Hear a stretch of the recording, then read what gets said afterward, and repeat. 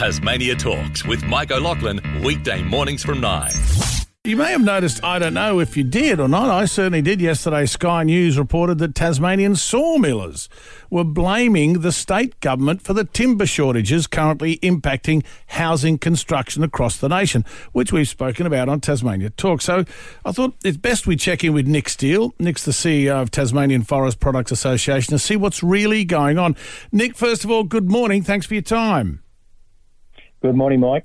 First of all, what exactly was this Sky News story reporting for those that didn't see it? To me, and I'll say it up front, I think it's a beat up, but tell me about the story so for those that didn't hear it, weren't aware of it.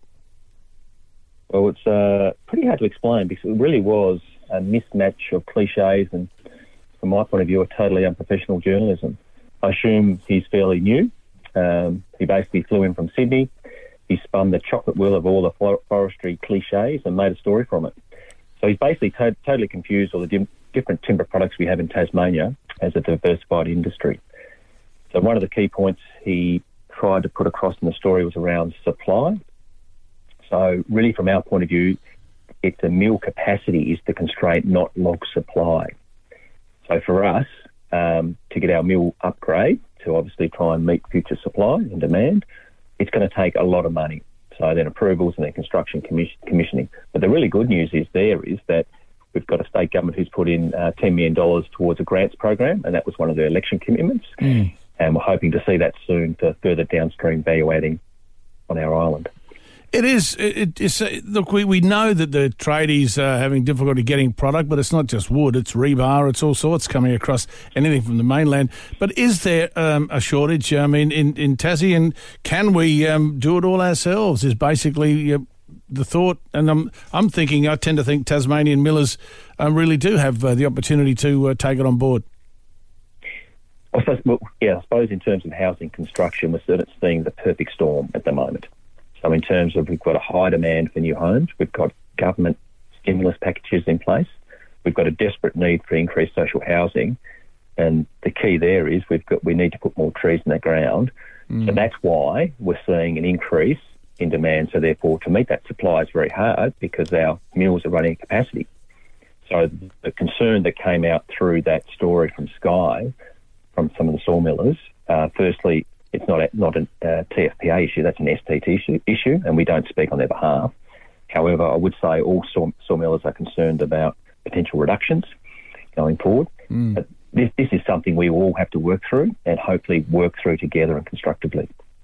I mean, the story did state, I looked at that and I thought, and I totally agree with you, I thought, what's this guy on about? It stated we don't actually have a supply problem as such here in Tasmania. It's just that a lot of it's being exported out of Tassie and overseas. I mean, and then I noticed he pointed to all the wood chip piles and Burnie, etc.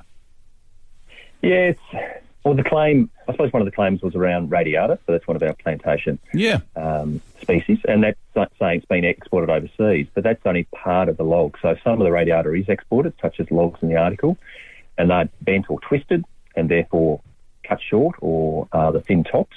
And the ones in the story that actually was shown in the footage, they've been sitting there since the China log trade suspension. So that just shows that currently certain markets are going to be outside Australia for processing. And I suppose the other point around the softwood resource, it's privately owned and is managed on a commercial basis.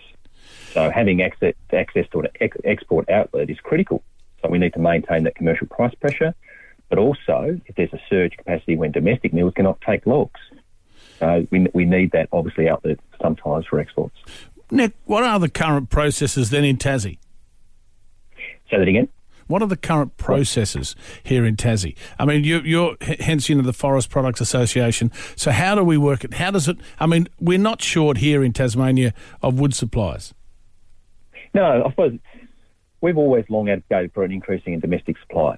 So there's been past pressures where public area has been put under reserves, and really now it's taking effect in reducing available timber supplies. So another issue for Australia is, that's a bit of a sovereign risk issue, is that we have to import an amount of timber into Australia each year, and that's around 25%.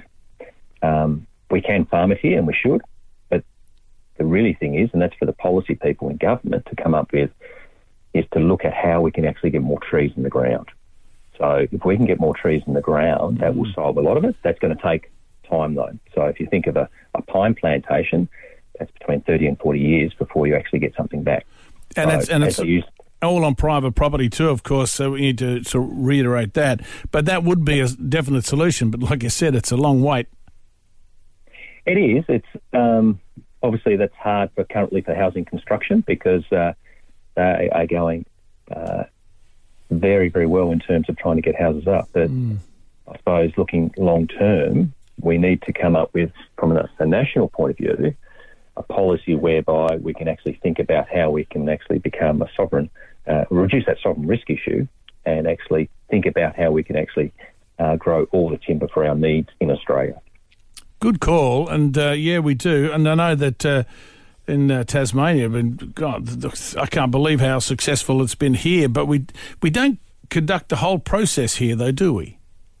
No, in certain parts we do. So in terms of, I think a really good example is we grow our radio pines here, and that gets processed at Bell Bay. So it's a company called Timberlink, and that timber goes to our hardware stores. So in Tasmania, so that's a really good loop.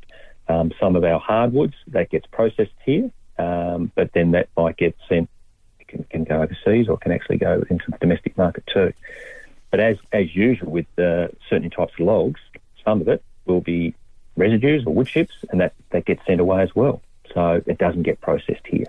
Again, we need to think about from a state perspective, and this is, I suppose, where that $10 million has been looked at, is in terms of how we can do more on island. And I think the majority of the industry is a big believer in terms we want to do more on island so we can actually create more jobs on island as well. I can't agree more, Nick, in that regard. It is a successful business currently, and I know how passionate you are about it, but there's certainly some inconsistencies in that story. The part that I was interested in is the part that was the saw logs are split and sent off to the wood chipper, and everything is being exported overseas. I thought that's a pretty major statement. Yeah, I suppose it'd be good to back up with evidence that every saw log does that. That wouldn't be the case at all. There's obviously all different categories of saw logs. There's high quality saw logs right down, and they've all got different uses. So our high quality saw logs, we can turn that into great timber or wooden products. Certainly some of the lower quality can be turned into paper and different products as well, which is wood chips. So there's always good uses for our timber. And I suppose the good thing about it is renewable, and an even better thing about it actually assists with climate change, so in storing carbon. It does indeed. In that regard, just as an aside, Nick, I'd love your thoughts on the protest that's possibly going to be in the Tarkine on Sunday, and they say it's supposed to be a major protest. Are you concerned about that?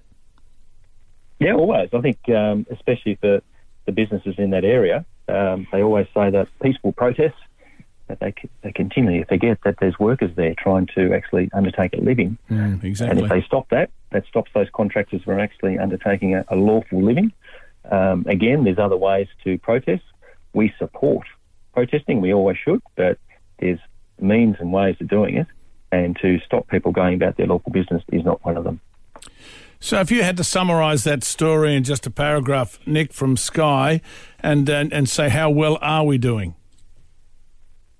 I think from an industry we're doing well. I think in terms of our supply, again, it's not putting it back onto the industry. This is a capacity issue at the moment because, as I said before, we're hitting that perfect storm in terms of housing and industry construction. It's a boom at the moment. So in terms of thinking about going forward for forestry, we need to consider how we can meet that future demand. And that all comes back down to planting more trees. Planting more trees. Good call. Nick, always a pleasure to talk with you, mate. Really appreciate your time this morning. Nick Steele, the CEO of the Tasmanian Forest Products Association, the TFPA. Nick, have a good weekend. Good to talk to you. Thanks, Mike. Thank you very much for your time this morning. Interesting, and I appreciate what Nick was saying. So your thoughts? Forestry, 1300 00 1012. Tasmania Talks with Mike O'Loughlin, weekday mornings from 9.